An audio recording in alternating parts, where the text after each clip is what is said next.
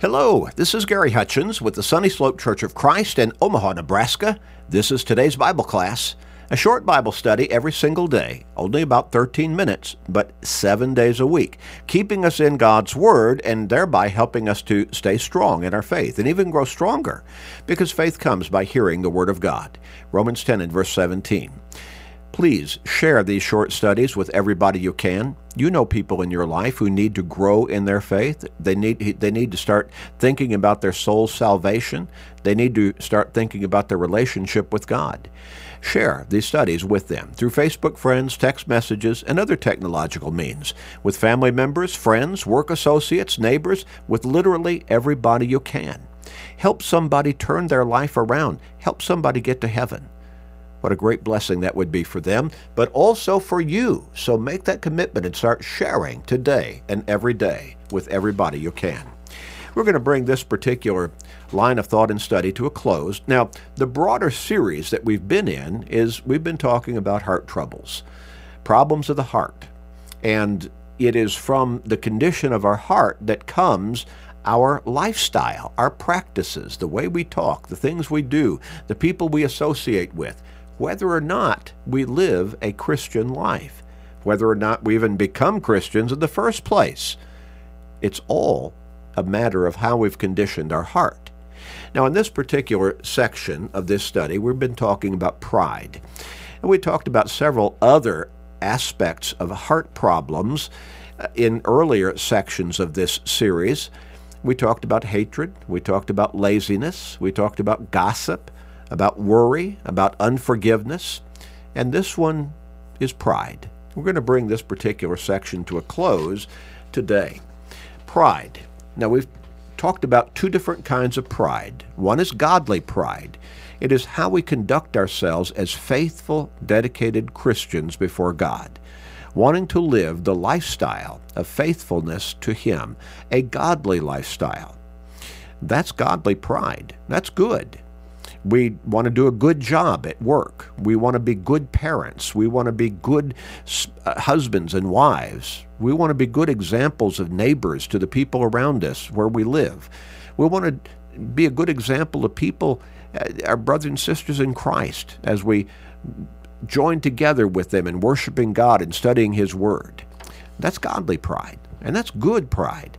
The other kind is ungodly pride, obviously, and it is over and over and over and over, and you could add a whole lot of more overs and overs, classified, identified as sin. Now, different terms we've looked at are used in the Scriptures to identify ungodly pride. Sometimes it's just pride. That's what it's saying. But it's the way it's put in context that identifies it as being ungodly pride. Self-glorification, self-aggrandizement, telling people how great I am, always trying to draw attention to myself or, praise and glory from other people around me. Let me tell you how good I am. Let me tell you what great things I've accomplished. Well, that's self-glorification. It's also identified as being arrogance, haughtiness, conceit. And as we conclude, how can we overcome pride, ungodly pride? Now, this is going to be a temptation that the devil throws at us on a continual basis. But, and remember, the pride of life is one of those three main avenues that the Apostle John identifies as being avenues of temptation the devil uses to try to pull us into sin and away from God. In 1 John chapter 2, verses 15 through 17.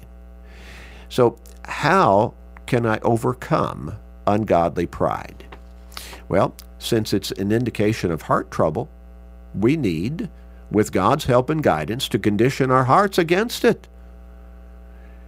In that great treatise on love, Paul states, love suffers long and is kind. Love does not envy. Love does not parade itself, is not puffed up.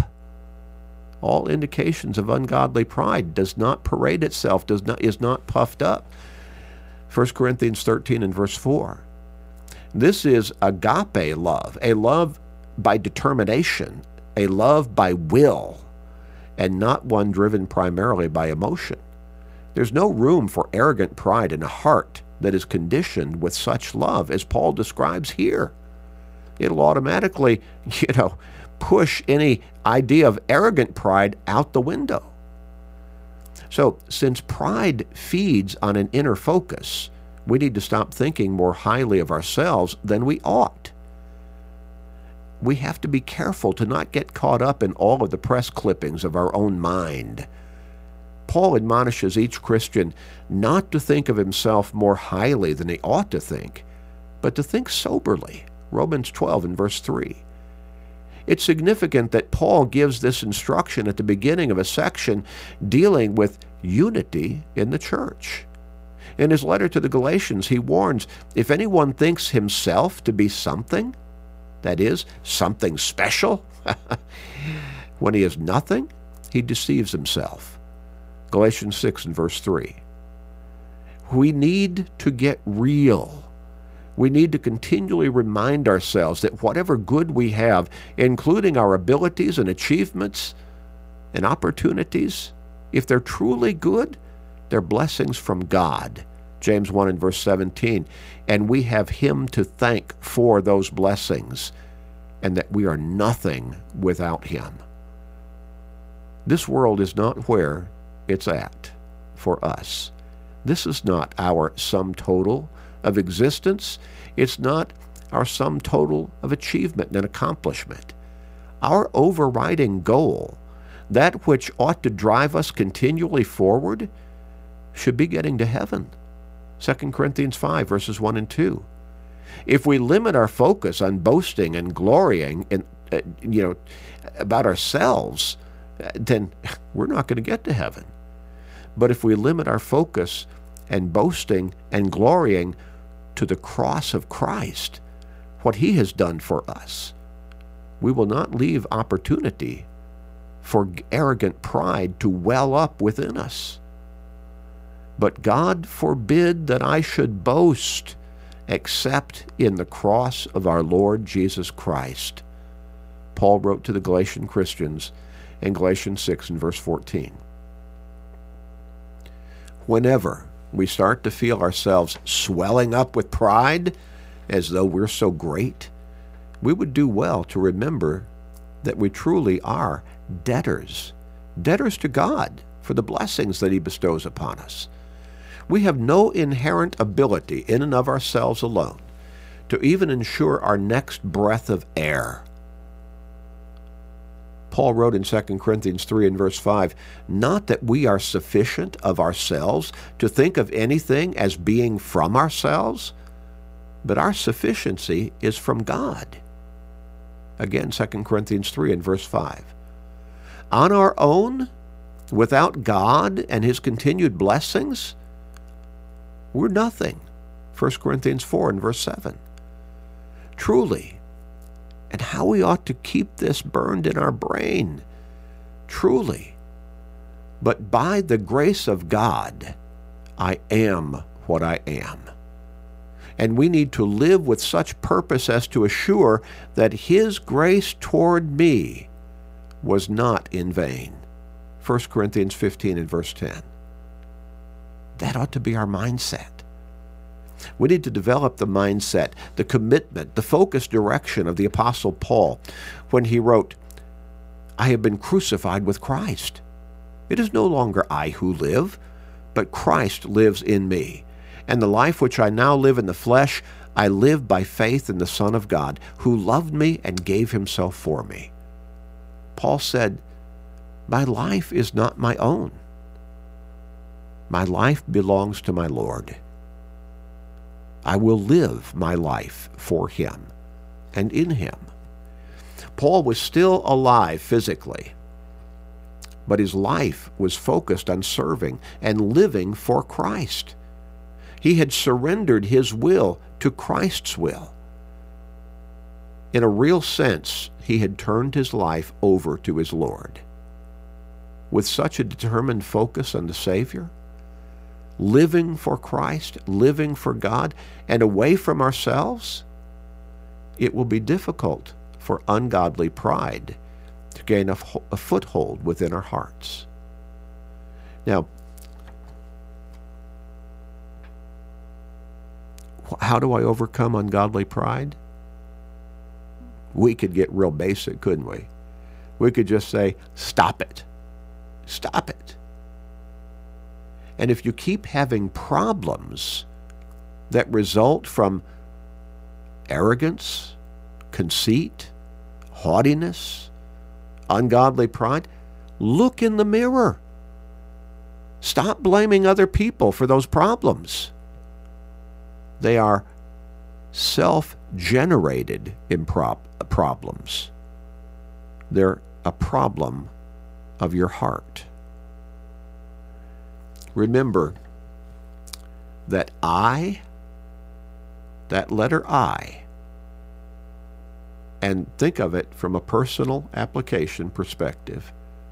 I is the middle letter in both pride and sin. We'd like to help you in your spiritual life. We'd love to send you a free Bible study or talk with you by phone, or we can communicate by email. You choose. You can contact us through our website at churchofchrist.com, churchofchrist.com. Click on the email link and you can contact us that way. You can phone us at 402-498-8397, 402-498-8397. If you're struggling with ungodly pride, with letting go of arrogance, haughtiness, conceit, we want to help. God, He wants to help if you will come to Him through Jesus Christ, repenting of your sins, confessing your faith in Him as your Lord and Savior and God's Son openly, and surrendering to Him in baptism, at which point the blood He shed on the cross so long ago will still cleanse you of the guilt of your sins, and you will become a new creation in Christ. 2 Corinthians 5 and verse 17. You can become new. Romans chapter 6, verses 3 through 6. We'd love to help you. Let's pray. Father, help us to give you the glory in our lives and to always live to your glory and to never give in to the temptation to take up ungodly pride, arrogance, haughtiness, conceit, but always to remember that you gave us the blessings of abilities and capabilities and opportunities that you have. We give you the glory, Father. Please forgive us when we fail you and help us to see you in us. Help people to see you in us as we live our lives before them. Please forgive us and hear our prayer, gracious Father. In Jesus' name, amen.